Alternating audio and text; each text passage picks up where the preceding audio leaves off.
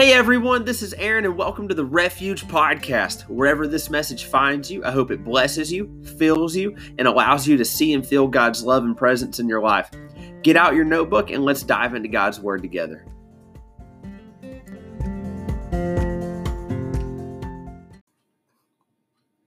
Okay, so what we're going to talk about tonight is Lesson 4. Jesus calls his disciples. And, this is in our series, The Life of Jesus, studying in the book of Matthew.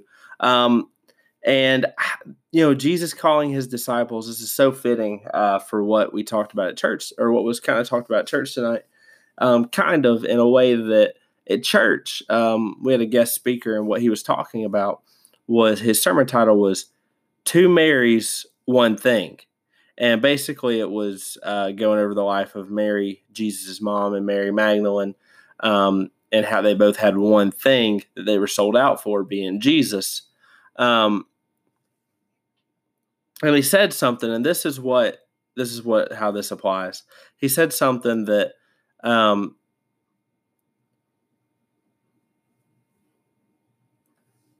for all of us, Jesus sees our backs more than he sees our fronts, because a lot of times we get frustrated and we walk away from him. And what we should strive for is for him to see our face more than he sees our back, because the point he was getting at was, Mary Magdalene, and then us, and Mary Jesus' mom, like, we see Jesus's back because we're following him as he leads us through life. But we also see his front because he's loving us and comforting us. And I'm explaining his message horribly, but it just reminded me of following Jesus, and that's what this short little message is about. But Matthew 4:18 through 22, as Jesus was walking beside the Sea of Galilee, he saw two brothers, Simon called Peter and his brother Andrew. They were casting a net into the lake, for they were fishermen. "Come follow me," Jesus said, "and I will make you fishers of men." At once they left their nets and followed him. Going on from there, he saw two other brothers, James, son of Zebedee, and his brother John.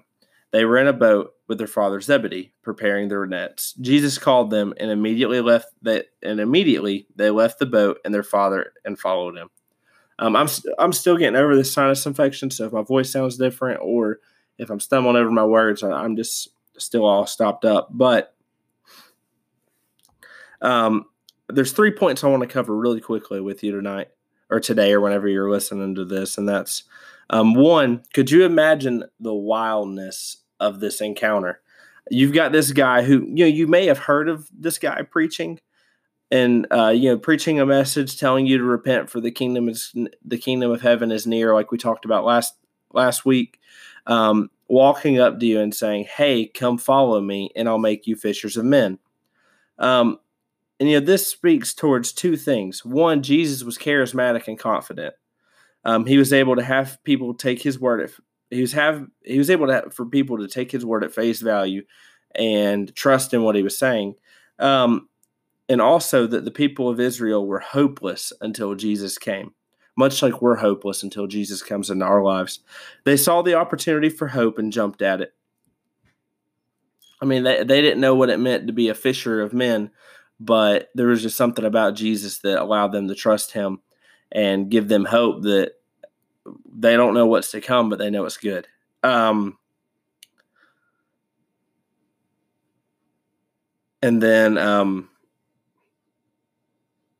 Jesus knew he was going to change the lives of the disciples. He knew they would be persecuted, hunted down, and killed because of his message.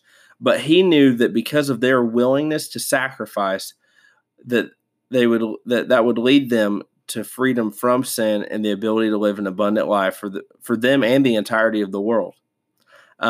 Two, and this is a big point. This is something that's really, that has just sat with me for months. I wanted to bring you hope, because if you're somewhere where you're struggling, or you're somewhere where, that you feel like God's calling you to something, but you just say, "Man, I'm not good enough for it yet. I don't feel good enough. I don't feel worthy." And the second point is called Simon called Peter. Simon who Jesus called Peter. It's something that never really made sense to me until I thought about it like this. Jesus calling Simon Peter, or as we know him, Peter, but his name was Simon. And I heard a sermon on it, and Jesus wants us as we are. He wants you to come as you are. He wants your Simon to come to him. And he calls you Simon. He loves you as Simon, but he also knows your potential if you live your life in him. He knows who you will be in him. So Simon called Peter because Simon is the flesh and Peter is the spirit, just like Saul and Paul. Saul became Paul. Saul was the flesh and Paul was the spirit. Simon was a fisherman. Peter was a fisherman, and the rock that Jesus built the church on. And on the other side of that same coin, Jesus makes all things new. Like I just said, Simon to Peter, Saul to Paul. He takes the willing flesh and through the Holy Spirit changes lives forever. And point number 3, the disciples abandoned everything to follow Jesus. Jesus later tells the rich man to sell everything, give to the poor, abandon his former life, and then follow Jesus. Jesus asked a lot for us. Sorry, I'm getting stumbled over my words. Jesus asked for a lot from us, but he gives us a lot in return. He gives us life. He gives us hope. He gives us peace, comfort, eternal life in him, being made new in the Father. When we say yes to Jesus, we are saying yes to surrendering ourselves, abandoning our lives, and following Jesus wholeheartedly, like the disciples did. They had such a great impact on humanity, the impact that I want to be able to have, the impact that I hope you want to be able to have, because they were completely sold out. I think that's one of the biggest differences that we have in today's society is, when we say we're sold out, are we actually sold out? Are we actually sold out like the disciples were sold out? Or are we sold out in what's convenient for us? Because being sold out like the disciples were sold out, like Peter sold out, like, leaving your former life behind completely, dropping everything to further the gospel and to follow Jesus? Or are we sold out for what's convenient for us, for I'm going to do this or I'm going to do that because it's convenient. I can't do that because it's inconvenient. So I want to challenge you, be sold out even when it's inconvenient. Follow Christ even when it's inconvenient. Because it was inconvenient to go to the cross, but he still did it. Again, I want to apologize. I've been under the weather for the past couple of Bible studies, and I feel like it's affected the quality a little bit. But you guys have a blessed day, a blessed night, whatever it is, wherever you are. I'm praying for you. And yeah, I'll see you guys next time.